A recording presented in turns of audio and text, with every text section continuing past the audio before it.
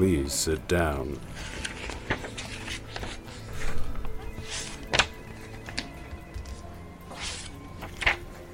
As you can see, we've had our eye on you for some time now, Mr. Anderson. Well, it seems that you've been living two lives. In one life, you're Thomas A. Anderson, program writer for a respectable software company. The other life is lived in computers, where you go by the hacker alias Neo, and are guilty of virtually every computer crime we have a law for. You see, I'm going to be as forthcoming as I can be, Mr. Anderson. You're here because we need your help. We know that you've been contacted by a certain individual, a man who calls himself Morpheus, But I'm not Mr. Anderson, I'm Mr. Yanagita. You're not Thomas A. Anderson, otherwise known as the cybercriminal Neo, who's now been made aware of the virtual matrix of reality designed by machines specifically for the purpose of enslaving human minds? Doug Yanagita, accounts payable. And you have no idea why we're here. Thought I was up for review?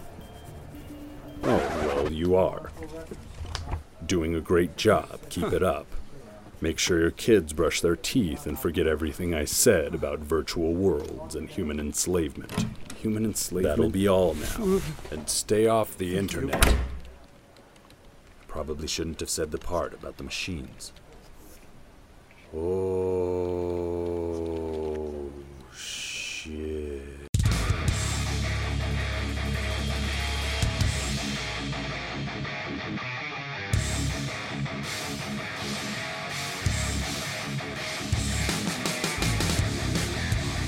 All right, everybody, it's episode 121 here at the Superhouse podcast. This is Andrew, as always, and once again, I'm joined by Maddie. What's up? Stefan. Hello. And our senior Batman correspondent, Benoit. Hey. All right, everybody, so this week we're going to be doing a quick review of The Outsider on Netflix. We're going to be, getting into that, and then also Ben is here to give his non-spoiler review of Batman Ninja, and this is going to be Ben's installment of that. And we're also going to be talking about the new Solo trailer that just dropped. So anyway, let's get right into it.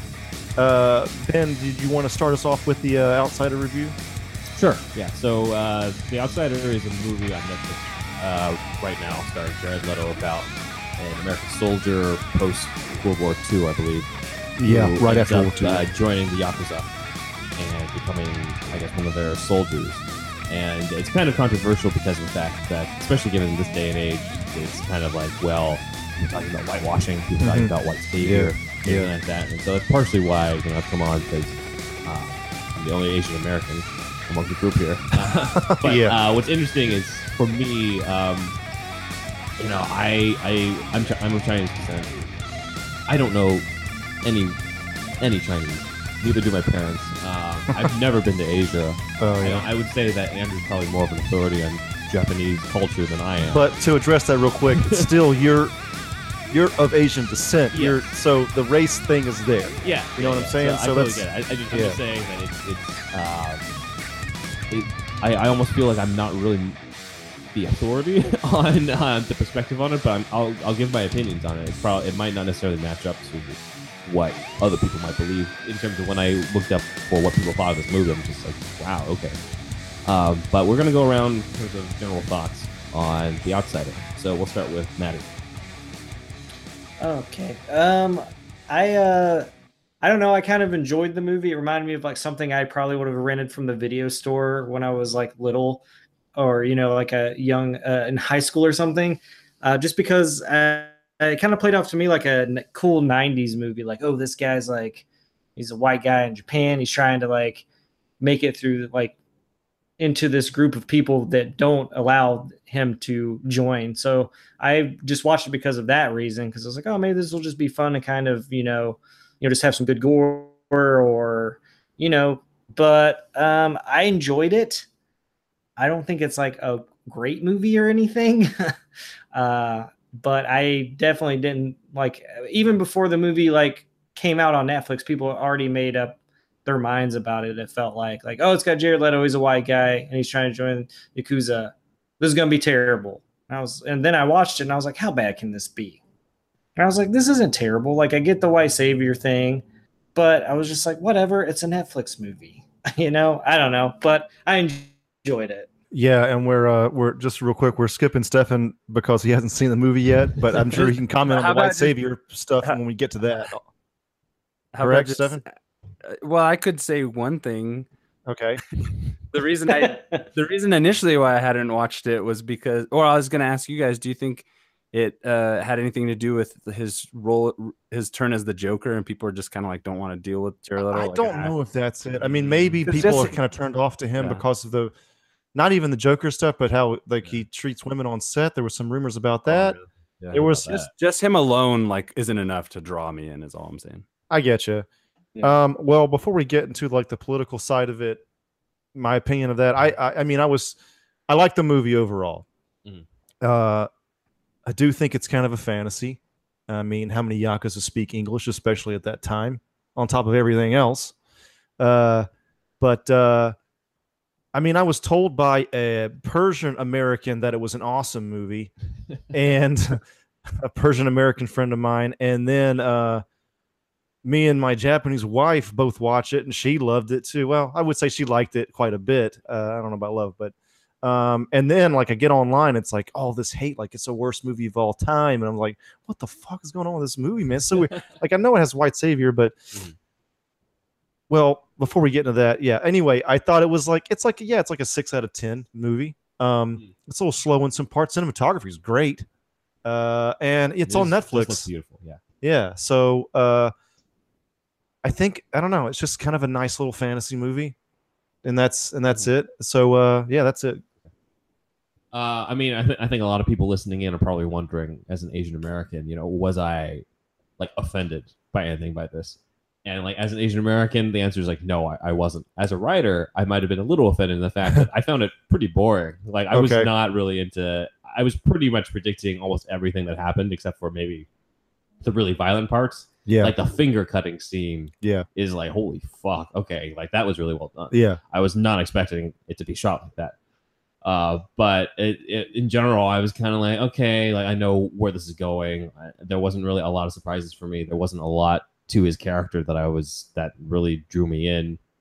And I guess partially as I was watching it, I was like, the one thing that would get me to like want to rewatch this movie is if at the end he fell into a vat of chemicals and came out with like white skin. Yeah. I mean, he's already got the tattoo. He is maniacal. Gangster. Yeah. So I'm like, maybe. He looks very like almost pre-Joker like in this one. Like this is the actual Joker origin movie, but obviously that didn't happen. Now we're talking. Where do you say you can find this movie? Netflix. Netflix? Keep going, Ben. That would have drew me in. I'd be like, wait a minute, now I got to rewatch this shit. Yeah, for sure. Yeah, I mean, overall, it's kind of just this forgettable movie that like, okay, like cool, some like really violent, gangster action stuff that I'm used to seeing, and that's a decent performance from Jared Leto, and that's about it. There wasn't anything about it that I thought was great, but there wasn't anything about that I thought was horrible or like deserving of like worst movie of all time either. Yeah, with like writing wise too, and anybody jump in now. We don't have to take turns. I feel, unless you still want to do that, Ben. No, we're good. But I think that the writing wise, the subplot with his sister, he's like, don't date her, don't touch her, don't look at her. Obviously, and then, he's gonna date her. Yeah, and then we know that's gonna come. But then like once he says, "Oh, I got her pregnant," it's like, "Well, come in here. I have a katana for you." It's like, what the fuck? I thought he was gonna chop his head off or something at that point. Yeah. I'm like, yeah, this is. If I were in Jared Leto's shoes at that point, I'd be like, oh shit. Yeah. It's like that part's really not written all too well, but the rest of the time, like, look, not saying it doesn't have a white savior problem, but it's still like he's being called white dog for most of the movie. He's only like 2 dudes in the movie like him. Really, everybody else kind of hates his ass. Like the movie is called The Outsider. The whole point of the character is. Does he have a teardrop under his eye? That'd be cool. No, but he starts getting Yakuza tats. I think that this is kind of like a fantasy.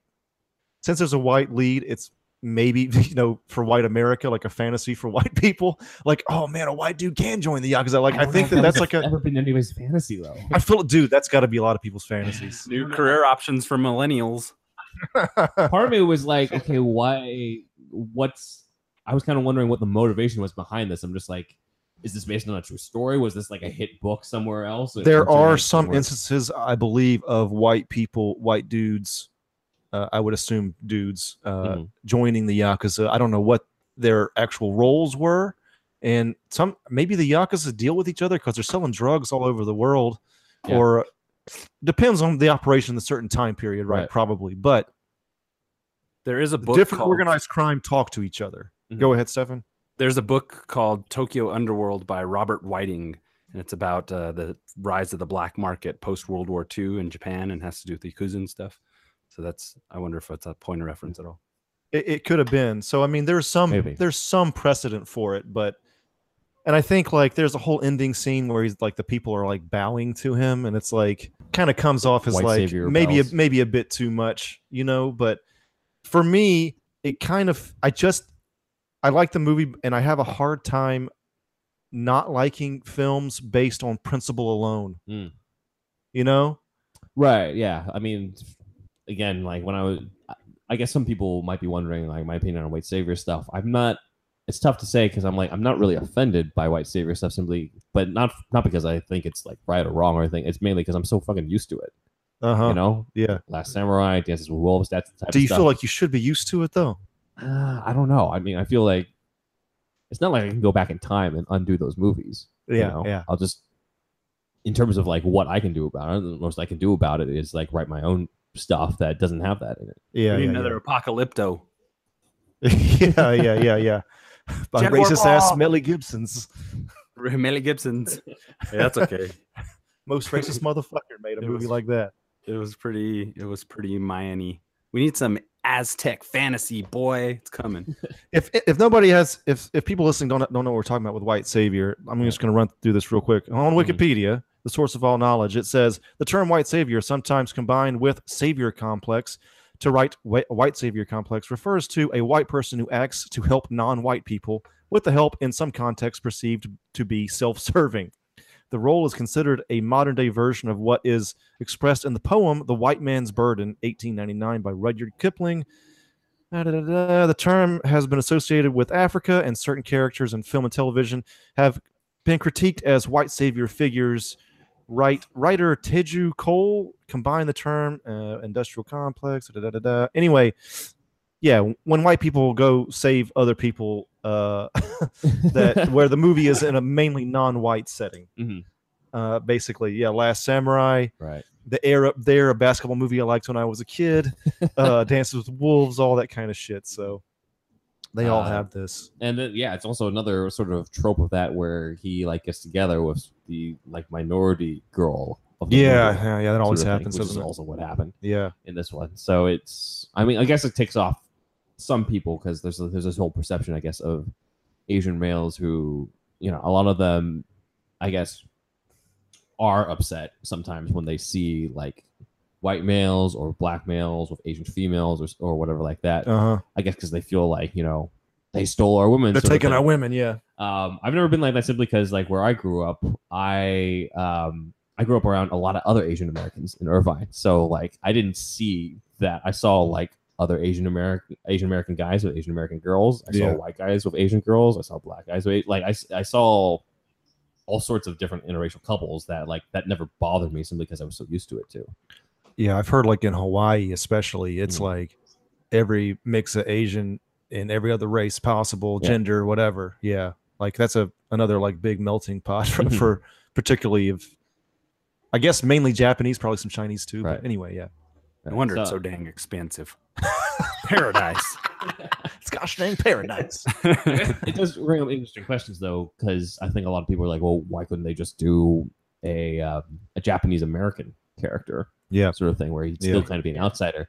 I do think, there is something to be said about like the Asian American perspective sometimes isn't really there in a lot of movies and stuff, simply because I don't know if it's because there's not a lot of there might be Asian American writers who can provide that or whatever, but it's from my perspective, it's like you're kind of neither one or the other. You're not really, I would say that I'm not really. If I were to go to China now, I think I would be considered kind of as an outsider simply because I don't know the language. I don't know a lot of different cultures or whatever like that. So yeah, they would probably treat me differently than say my grandma who like knows all that stuff. Yeah. But on the other hand, like I'm definitely not white either. So you're kind of like neither nor sort of thing. The only other people who sort of know that perspective are other, Asian Americans who also like might not know the languages as much, or they know a little bit, but they don't really, it's not a big part of, not as big a part of them compared to people who would have immigrated here.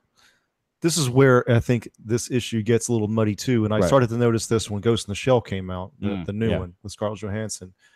It's almost like a twofold issue here because you can't group all Asians into one. Right. And you got the big divider here in cases like this are, like in this case, particularly Japanese people in Japan and Asian Americans. Right. There's a totally different, seems to me anyway, as a white guy observing these things closely at times, that the perspective here is totally different because Asian Americans live in white world. Yep. White land, whitelandia. Trump's president. Fuck him. But but the Japanese though in Japan, they live in Japan, ruled Japan where, they have their own thing going on. So if they like, and I'm not saying this is right or wrong, I think probably the Japanese might need to be a little bit more educated on this kind of stuff, honestly.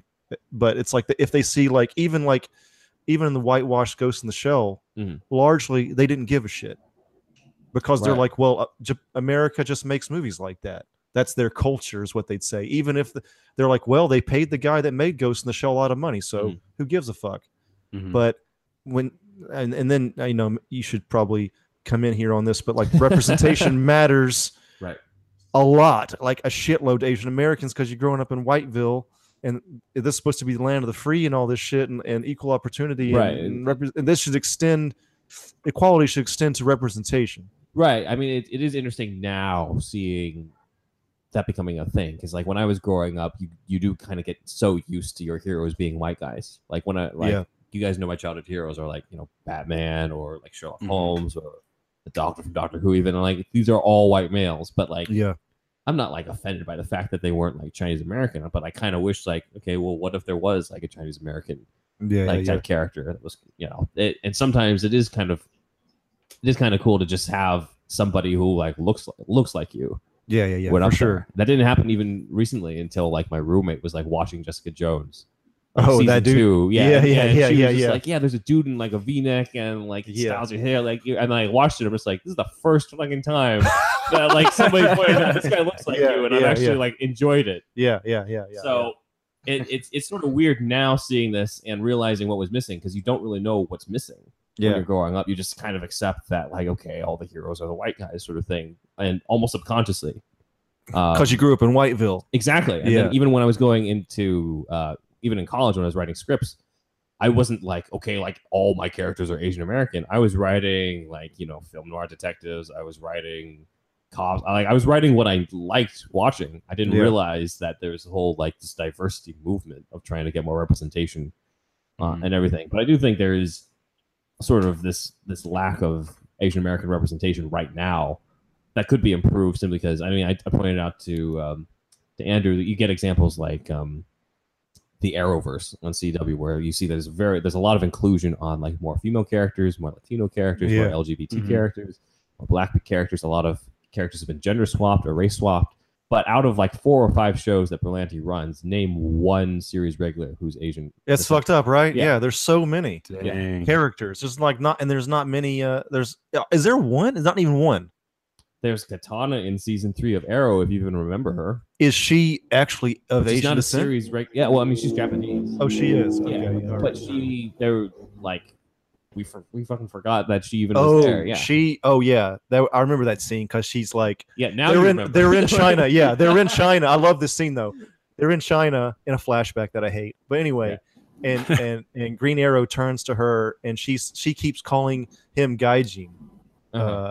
which means outsider Right. or foreigner, Mhm. and he turns to her and goes, "You're Japanese. We're both in China. We're both gaijin right now." That's So- pretty good. But yeah, so- I'm like, look, there's this whole inclusion of everybody else, but not necessarily, Asian Americans.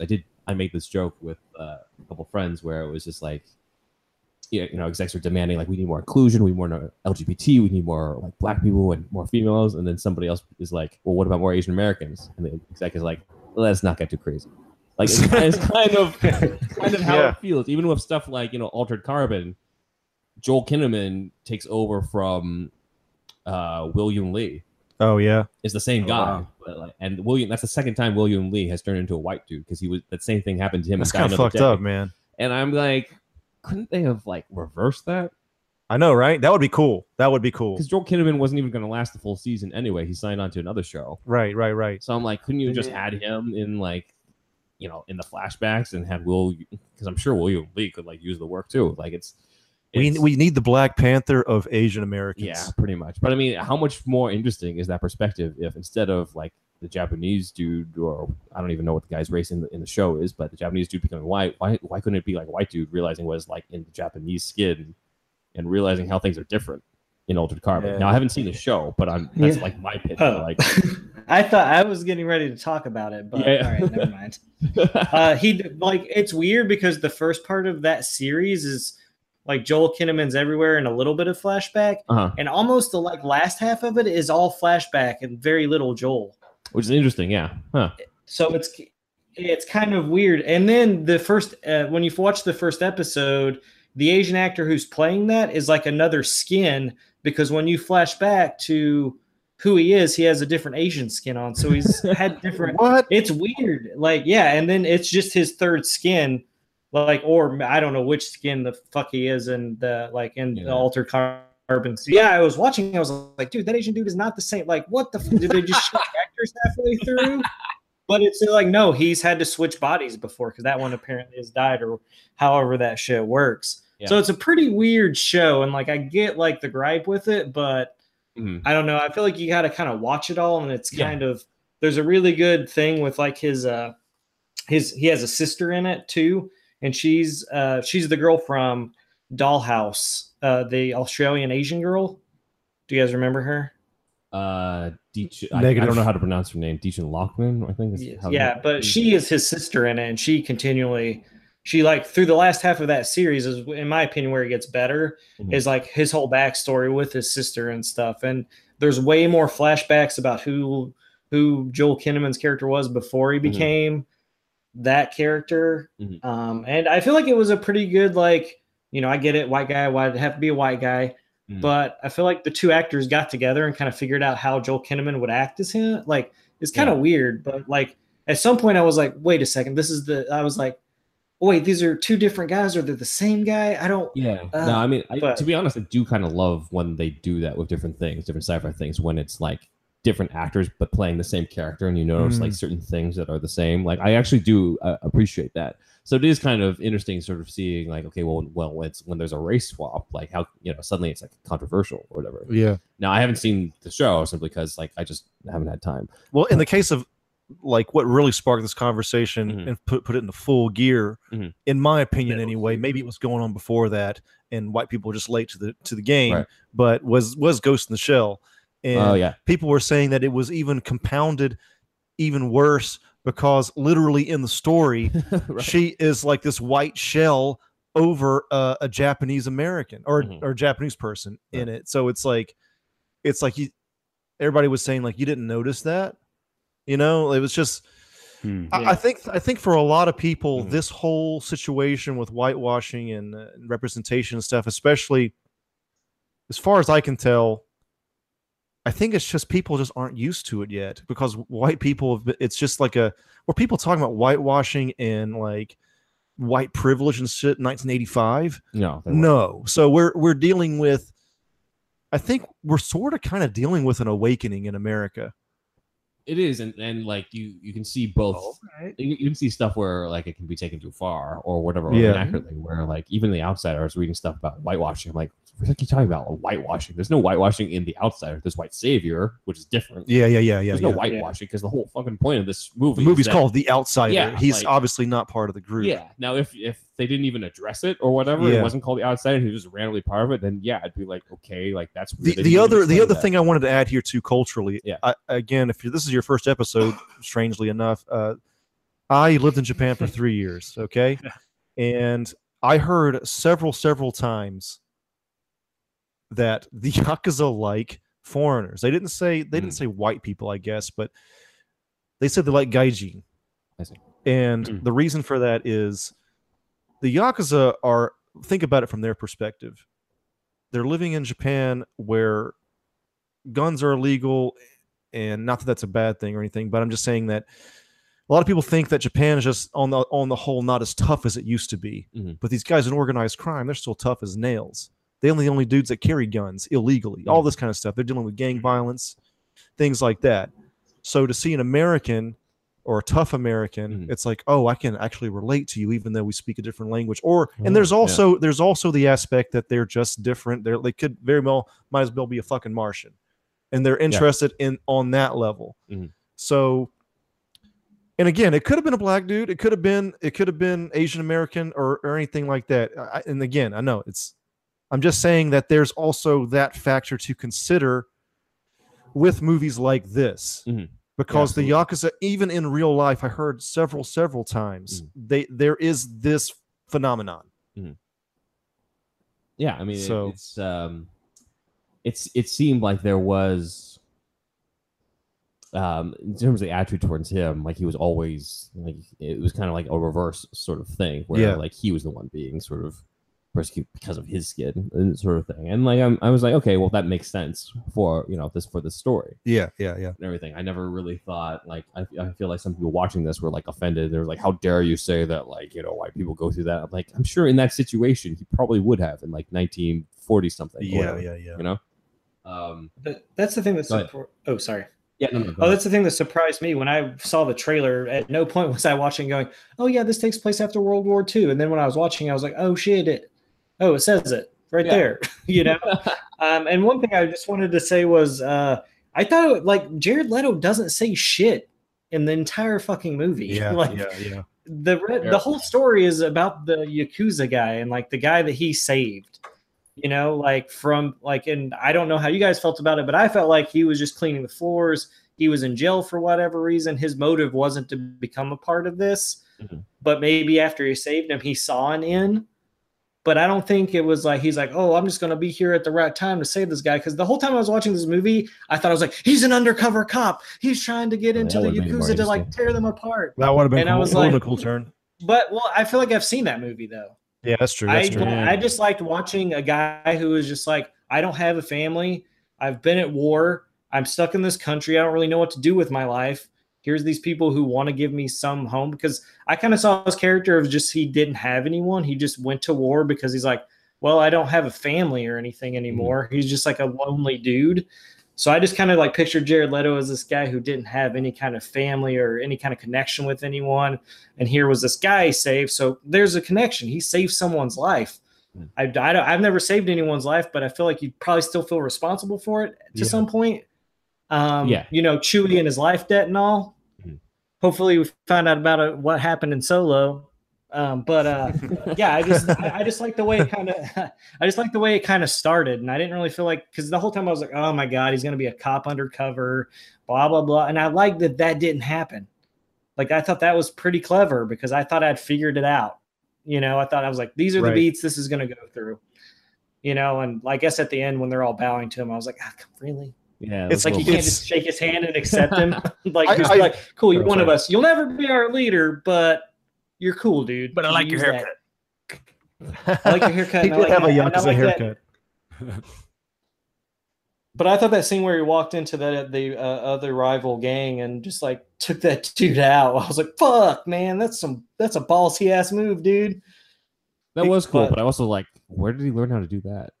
Well, I mean, that guy, maybe he wasn't expecting it, because he was like, well, you're surrounded, so if you do anything to me, then these my friends will help me out. But I think that was that character's ego in a way. True, but I also was like, it was such a quick flash of like him pulling it out and everything. Like, that probably takes some skill to do that. Like, I probably wouldn't be able to do that. I think you're sure, yes. I'm not saying that's wrong, but if you're a fucking maniac, you can get some.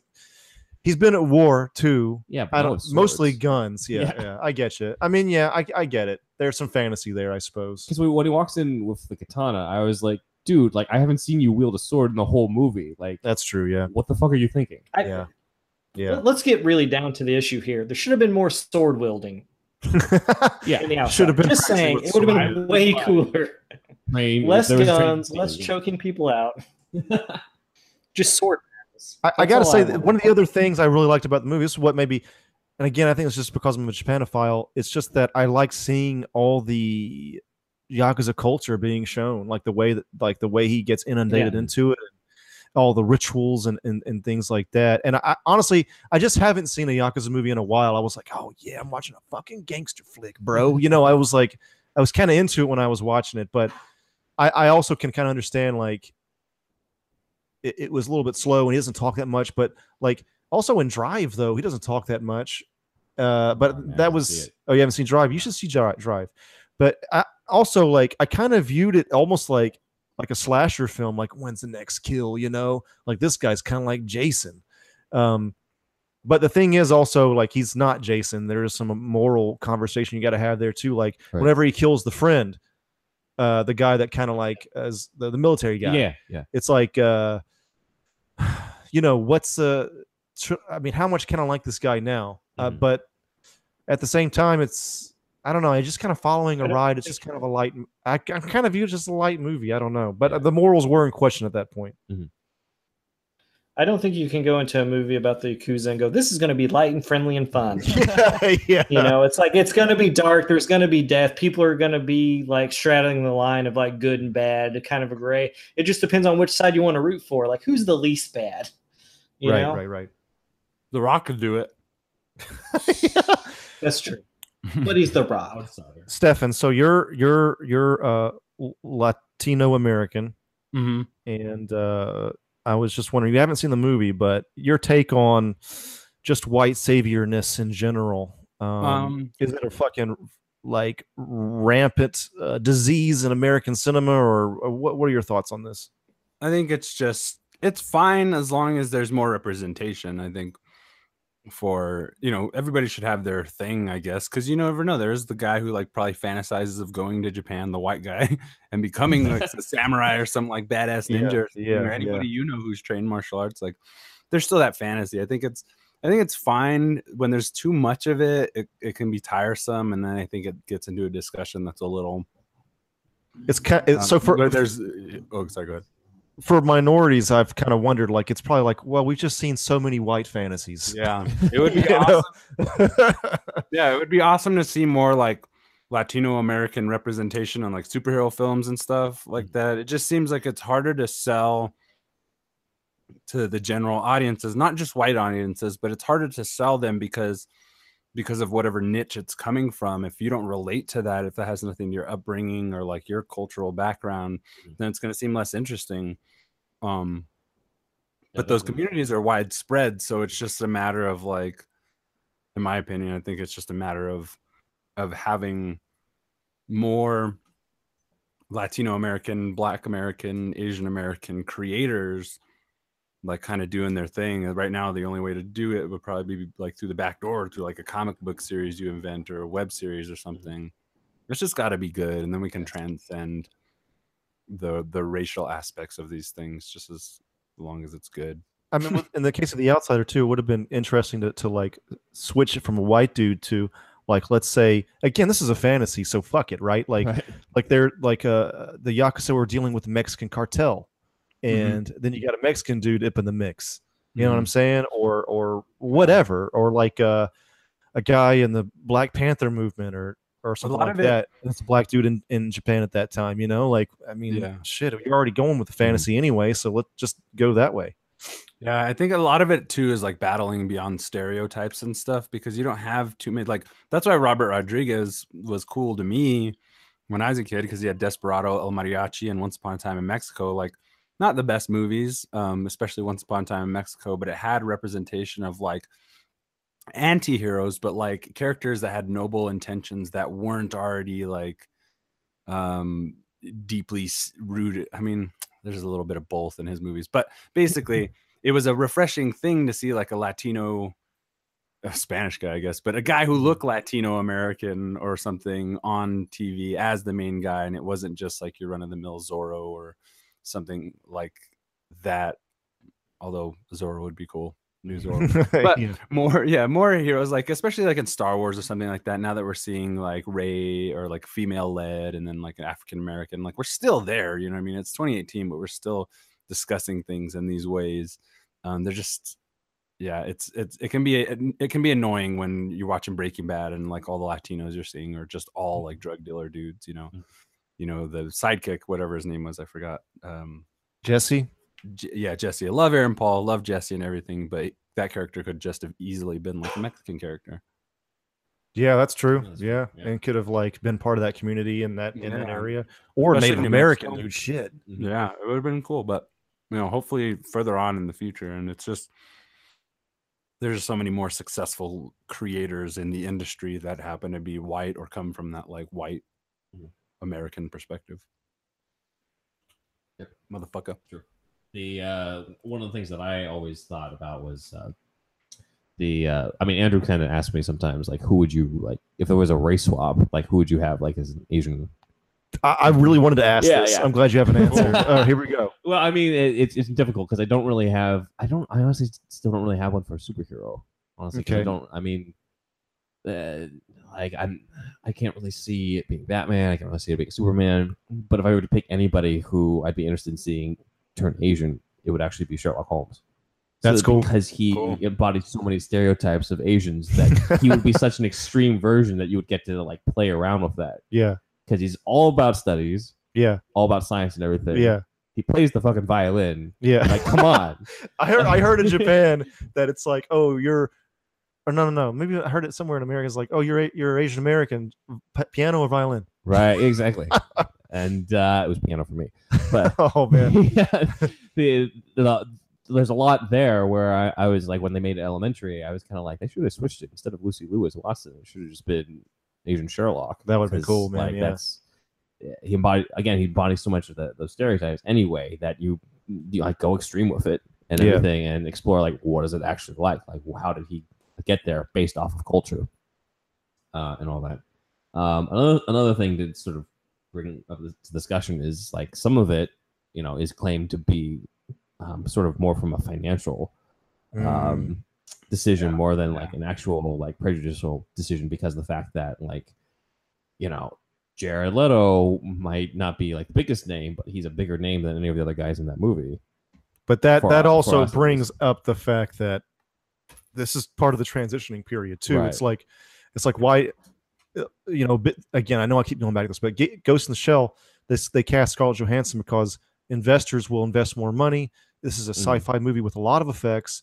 The investors need to rest easy because we have an A-lister now. Right. But the thing is, there's no A-lister Asians. And how do you get A-lister Asians? You got, honestly, you just got John Cho. It boils everything. And then it boils down to just like the producers just got to take chances with this shit, man. Right. I mean, Black Panther did have the Marvel, brand on its side, but many people who went to see that movie, they probably hadn't seen any other Marvel movies too. Yes.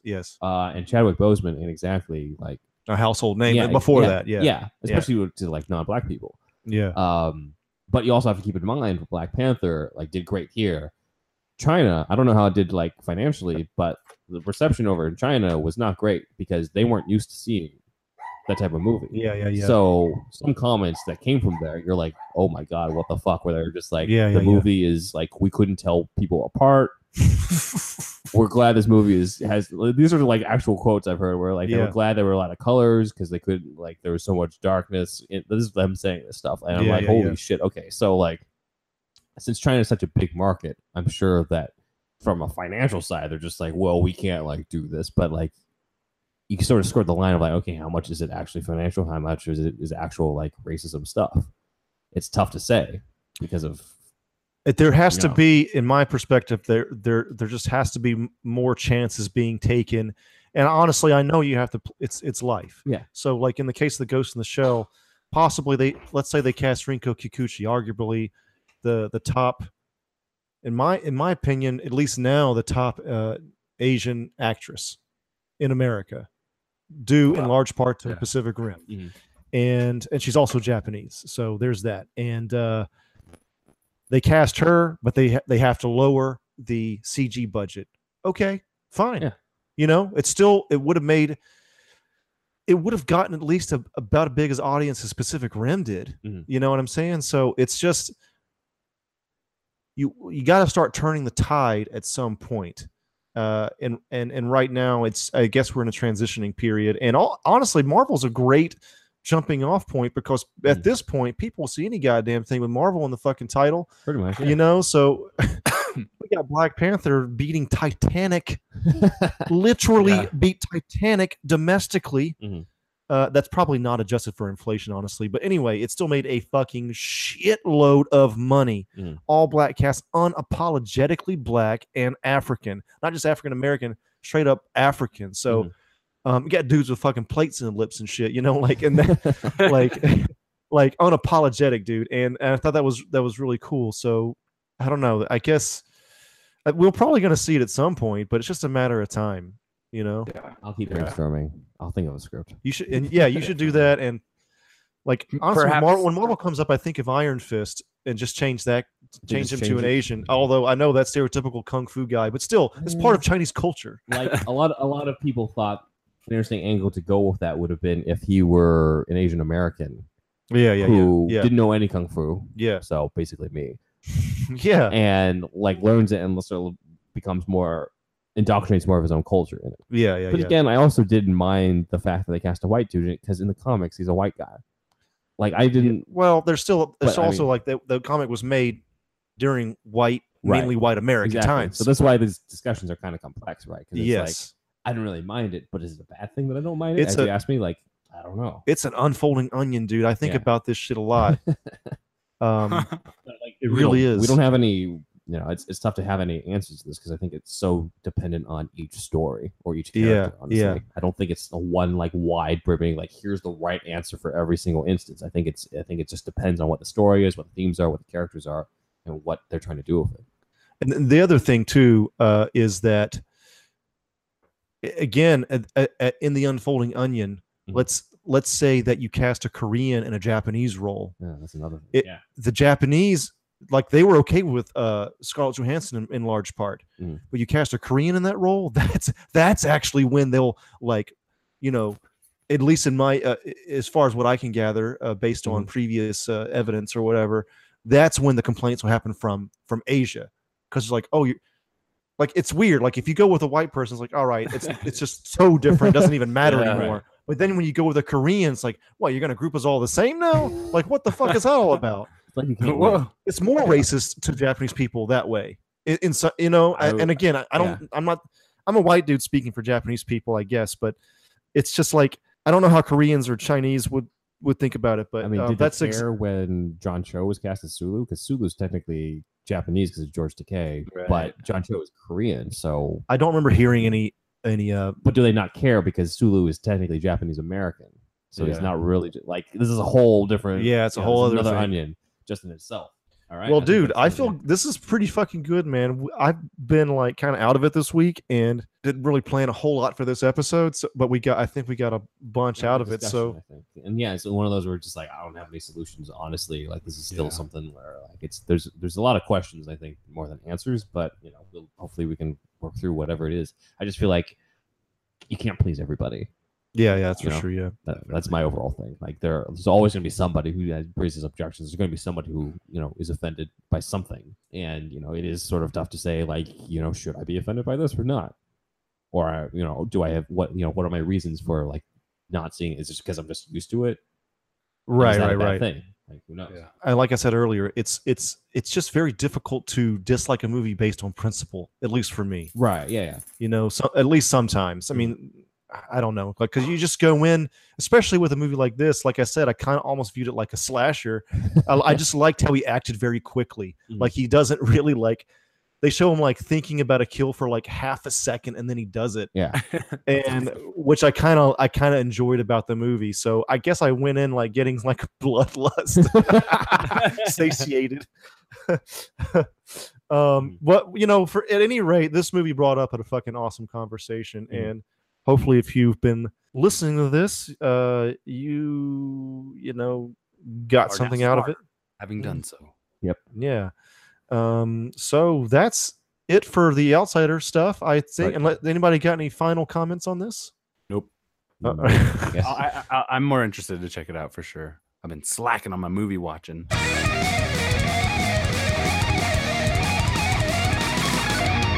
Moving on, we are now going to get senior Batman correspondent Ben Wan's opinion on Batman Ninja. All right. Take it away. I almost called you Batman. Take it away, Ben. You should have. Batman. I mean, I know. I was mainly interested in seeing this simply because it just looks so different. You know what I mean? From any other animated Batman thing. But I also kind of realized when watching it that I've just never been much of an anime guy, man. Like, I'm not into a lot okay, I get you. This whole episode should be retitled "Ben is not very Asian." Like this. And so, like, I know how you feel, man. It's difficult. It was difficult, honestly, for me to get into simply because, like, I just wasn't used to the style of it or the different tropes of, you know, once it's like Batman villains in like giant robot-looking things fighting each other. You get in spoiler territory there. Okay, well, it's in the trailer. Oh, it is. Okay, never mind. Okay, good. Never mind. Once it got to that point, I was kind of like, you checked out. I mean, I'll be honest, I nearly fell asleep.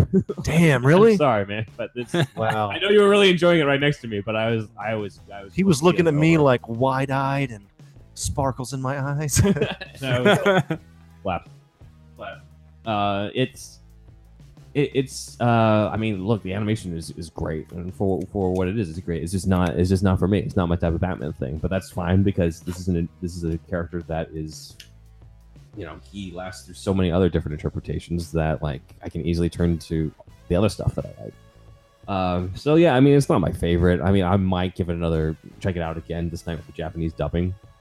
Yeah, that's what I'm gonna do. I did like some parts of it that, if I were to share it, would get into spoiler territory, but that had basically some very interesting directions with certain characters. Yeah. God, we can't get into that shit. I think Andrew knows what I'm talking about. But other than that, it was like, okay, like, I get what it is. Yeah, as Andrew mentioned, I think in the episode where he brought up his thoughts, like, I thought it was going to be a little bit more along the lines of Batman's trapped in time and doesn't have his tech. What does he do? Back to basics. Yeah, I would have been a little more interested in that, but that's how I guess I would have done it. But, you know, I can't fault the movie for doing something a little different from how I would have written it. So for what it is, you know, if you are a big fan of anime, check it out. But, you know, as a Batman fan who isn't really into that type of stuff, I was kind of checked out for a lot of it.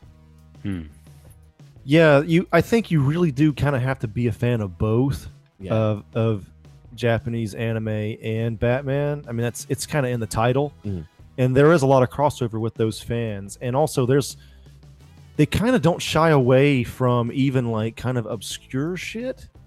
I mean, not that obscure, but like references or what?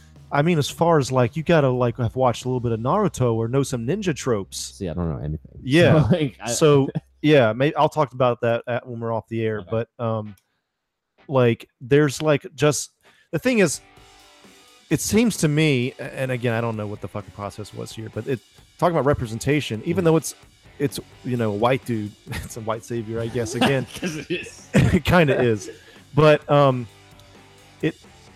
they gave it to a Japanese company. I think a Japanese dude wrote it.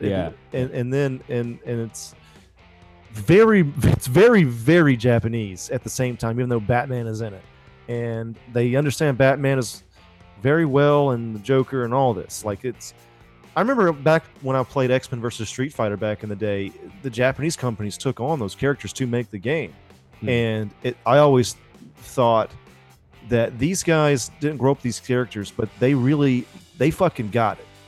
Like it just seems like the Japanese very good at listening to American companies when it comes to this stuff. I don't know, like, yeah, there's like just a lot of like kind of like ninja lore shit in it. Cool. Some cool ninja tropes, and ninja tropes, baby. Out of all the tropes, yeah, and wild like Power Ranger-y type robot battles, or maybe Gundam or something, but it kind of felt Power Ranger-y to me, and I mean, it definitely knows it's silly. It 100% knows that it's silly, and it kind of plays in that world. And for me, as somebody that's really loves Batman and Japan, I love the shit out of it. But I know that it's such a niche thing at the same time. So it's just kind of, it's really just not for everyone. I could tell there were probably a lot of anime tropes that I just wasn't getting or whatever. When certain, like, we were in the WonderCon audience, and there were certain cheers at certain points where I'm just like, okay, like, why are they cheering? I'm like, I missed something. I'm like, yeah, that was kind of cool, but like, I'm not gonna go out of my way to cheer for that. But like, I'm sure that there was like something that like brought back memories of something else. So in a way, it was kind of like if I was watching a Marvel movie for the first time, but that Marvel movie happened to be like a Phase 3 one. Where yeah. Okay, this is kind of cool. But I don't know why is everybody yelling? Going on. Yeah. I was watching Captain America: Civil War and like not having seen anything else. Right. Might have been how it was. Yeah. But anyway, yeah, I thought it was really handled well, and hopefully we can all talk about it once it comes out. We can have the full-on spoilery review. Yeah, go ahead. Yes. Can I just ask you guys a question, since you saw it exclusively, Superhouse exclusive Batman Ninja review? Right. How was the animation? How do you rate the animation? That's where I'm most interested in. I mean, I thought the animation was great, but I mean, I'm not a big, I don't really judge a lot of animation stuff that much. There was a change in style. In the movie, yeah. Very interesting. Yeah, that's true. It's like a fucking art film. Really say, yeah. So cool. It's there was a lot of money behind it. Seemed like it was. This is no like 1989 Sailor Moon shit. Like this is like Japan is really good at infusing the 3D stuff, like the cell shade. It looks like cell shading to me, to use video game terminology, like with 2D animation, and it to me it's really, really top notch, dude. Yeah, awesome. They're in terms of anime, it seems like they're getting better now at blending the two, like that cell shaded style of animation with 2D animation. Voltron does it really well. Castlevania did it really well. It's a lot better than those, though. It's just a much bigger budget. Cool. Yeah, I'm excited to see that. Back in the day, you'd have movies like Spriggan or something, and it was like a mix of 2D and 3D, and it was almost there. At times it was a little like the CG just wasn't, or the cell shading animation just wasn't as good. So I'm really excited to see Batman Ninja and if they've upped the ante and where they have upped that ante. Right. Yeah, I can't wait to hear your review of it, because awesome. I'm excited. Everybody's review, because it was good, man. I thought me especially. Wait, so before we switch topics here, Ben, to our final one, looks like we're going to be doing new Solo trailer reaction as our final thing. But before that, just to get a barometer for us and the fans, right? Your favorite DC animated film of all time? Yeah. Ooh. All right, my top 3. Let's say, never mind. Yeah, no rules, no guidelines. Number 3 would be Dark Knight Returns parts 1 and 2, because like, come on, it's the same movie. Yeah. That's fine. Yeah. It's such a good adaptation. Yeah. Like, you feel like that. Like, I watched the movie and I've read the book so many times. Yeah. But then when watching the movie, I wanted to go back and reread the book. Okay. Like, it's so well done. Yeah. Peter Weller was like the perfect voice for like that awesome. Batman. And it's one of my favorites. And Christopher Drake's soundtrack is fantastic. It sounds, you basically sound like you're in the middle of an 80s action movie that stars Batman. Cool. Very different take on the Elfman Batman, which was the actual 80s Batman. Yeah, for sure. Yeah. So that's my number 3. Number 2 is Under the Red Hood. Oh, for sure. I can't wait to hear what number 1 is. well, I think everybody. Oh, knows yeah. what Oh, one's yeah, gonna I be, know. But like number 2 is underrated because it's so emotional and so like it's my favorite, probably my favorite ending out of any Batman movie, animated or live action, simply because it's so tense. It's all character driven, and it's just heartbreaking at the end when you see that final flashback and Jason Todd's like, "He's the best day of my life," and you just know his life is going to be shattered from then on. And then number 1, if you haven't already guessed, is Mask of the Phantasm. Because, like, that's such a classic. It's got the best Batman and Joker voices in it. A fantastic version of the origin that's original, that sort of messes with canon a bit, but not in a way that offends anybody. In the fact that it's like, because if you think about it, it's kind of risky to be like, yeah, like Batman almost didn't become Batman because he fell in love. Oh, right. Yeah. And if you think about that, like, if they didn't do that right, that would have really messed with fans. Yeah, for sure. Yeah. Are you kidding? But like, it's so well done. It's done in a way that, like, everybody loves it. Everybody loves it. You know, the scene where like he's at his parents' graves when he's, you know, before he's even become Batman, and he's like, it doesn't hurt so much anymore, and you just you feel it, and you really want him to get together with Andrea, but you know he's not. Yeah, you know? yeah. And even it's one of those where I remember I was one of the few who saw it in the theater because it had a very short theatrical run. But I remember being scared to death of the Joker for the first time. Oh, shit. I had seen the Jack Nicholson Joker over and over again on VHS. I'd seen the Mark Hamill Joker, obviously, on TV already. But this was the first time where he actually could kill. So you actually saw the smiles and everything. So when the Phantasm turns the chair and it's Phalestra's face, fucking gave me nightmares. Yeah. Like, that was the most terrifying. Like, even when I watched Dark Knight with Heath Ledger, I'm like, okay, you felt tense and stuff, but I didn't feel... I still didn't quite feel as scared as I did as like a 6-year-old kid watching Mask of the Phantasm and seeing that. So that'll always be like the Joker to me off of that. Stefan, you don't have to do a countdown or anything, but do you have one or more? Animated DC films? Yeah, DC animated. Yeah. I'll just go with I really like the Batman Year One adaptation.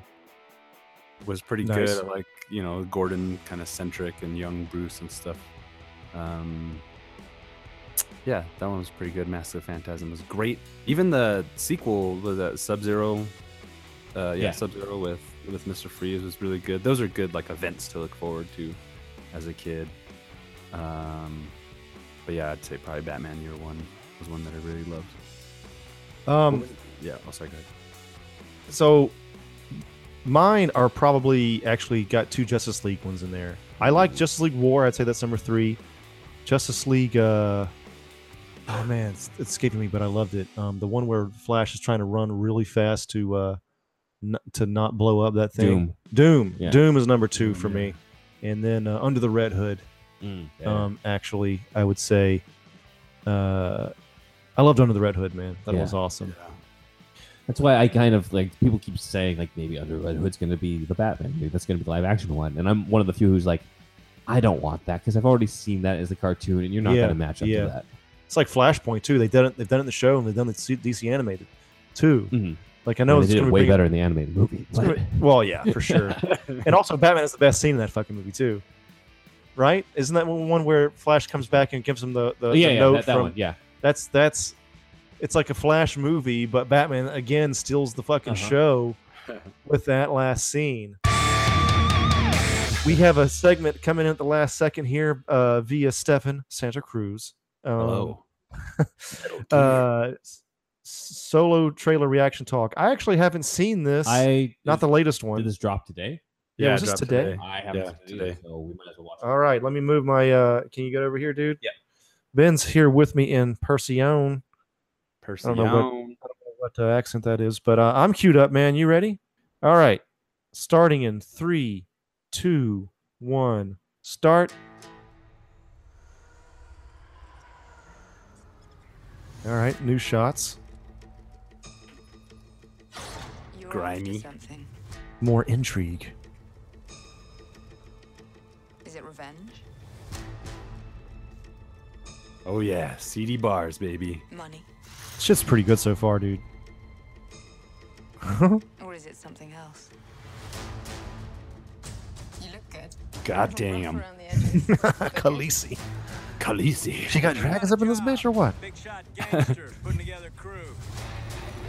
Was that Paul Bettany? Driver, Yeah. Awesome. and I'm a flyer. I waited a long time for a shot like this.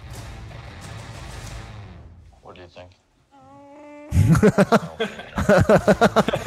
That was awesome. Lying on a ship? Yeah, I know a guy. He's the best smuggler around. Oh I heard yeah. a story about you. Hell I was yeah. wondering if it's true. Everything you've heard about me is true. L3! Let go of the mean man's face. Who are these guys? If you come with us, you're in this life for good. Oh shit. I wanna buckle up, baby. This is a very good trailer, bro.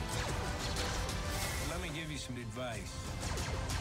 Assume everyone will betray you, and you will never be disappointed. I got a really good feeling about this. Since when do you know how to fly? 190 years old? You look great. Push it.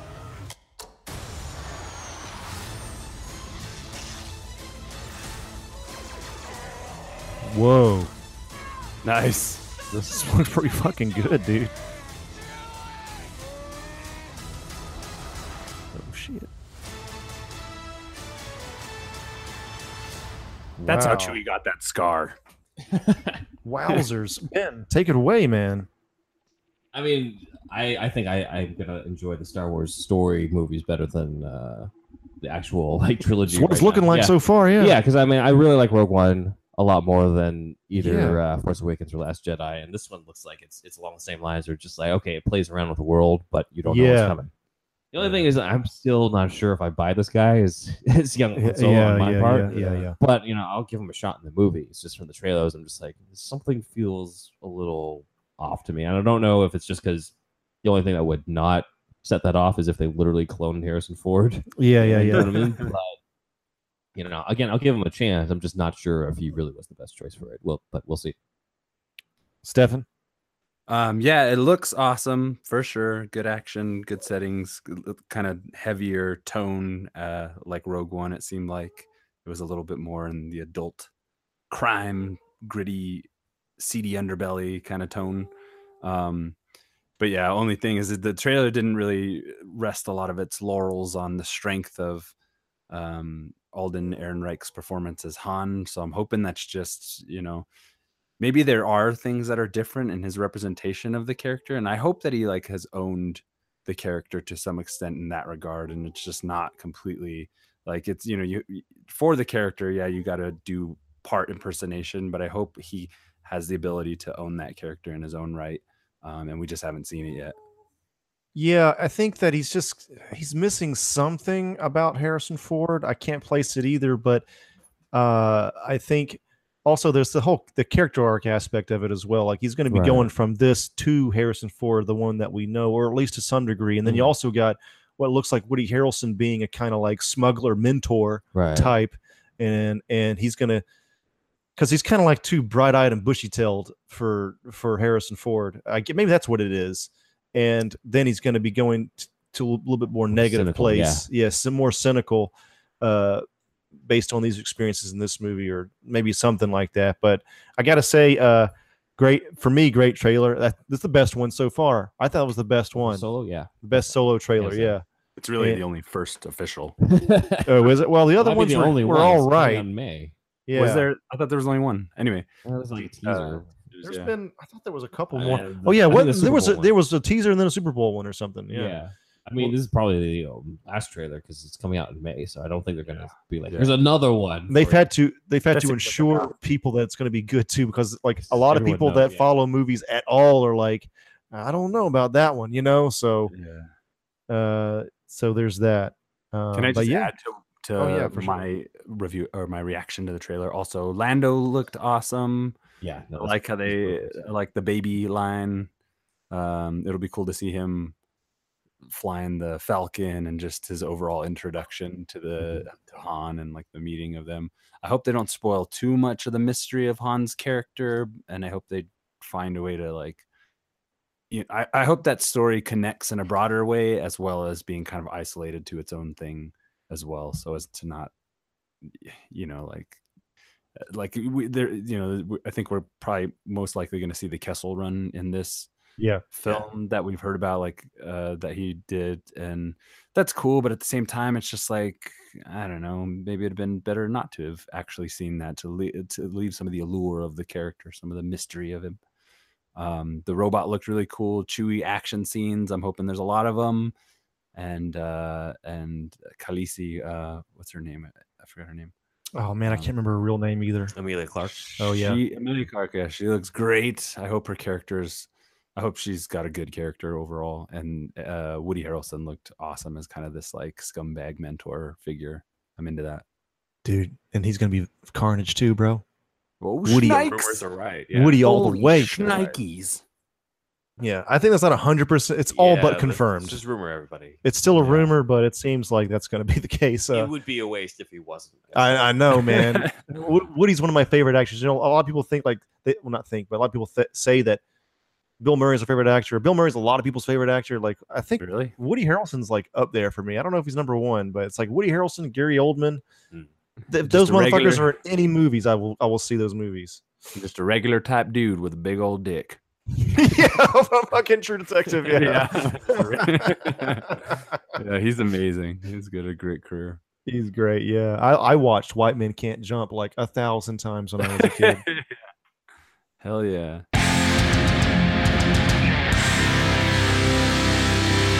All right, man. I think that's going to do it for episode 121. Any final thoughts here, Senior Batman Correspondent Ben Long? Not that I can think of. Let's see how Solo does. 7. I really enjoyed listening to most of the conversation that you guys had. I thought it was a great topic for the show. And that's it. Thanks, Ben, for coming back. And I hope I didn't offend anybody, any Japanese Americans or any other Asian Americans or any Japanese or anything like that. Let me just explain one more time. This is just a white dude's opinion or even, perspective on the stuff that has been at least in somewhat proximity, or I'm married to an Asian woman right now, and I lived in Japan for 3 years. So not to say that that's everything, but it's something, I guess. And we could talk about that more in later conversation, how much worth that is. But anyway, this is Andrew signing off. This is Ben signing off. This is Stefan signing off. This is Stefan from the Superhouse Podcast. Be sure to check us out on Patreon, on Facebook, Twitter, Instagram, and any other godforsaken social media outlet that we should be floating on. We are basically on all social media. Yeah, all social media. Mainly Facebook and Twitter and Patreon. Check out the links in the description. We have a lot of cool goals set up on our Patreon. Like if you donate $1, you'll be able to give us a topic for us to talk about. And we'll talk about for maybe an hour or more. Who knows how long it'll take. And that's pretty tight. That's the coolest thing. Wait, we're on the internet? That's pretty good. We can make money. What? If you donate $1,000, you get full frontal nudes. We haven't set that up, but it's a possibility. You give us $1,000, who knows what'll happen. Check us out. I'll do that. I'll do that. You get to go on a date with one of us for $10,000. But you pay for everything. You get to have your way with Maddie for $20,000. I'll give you Joey for a weekend. For $30,000, we'll help you hide a body. Check out our Patreon. Superhouse Gigolo Project 2018. Links in the description.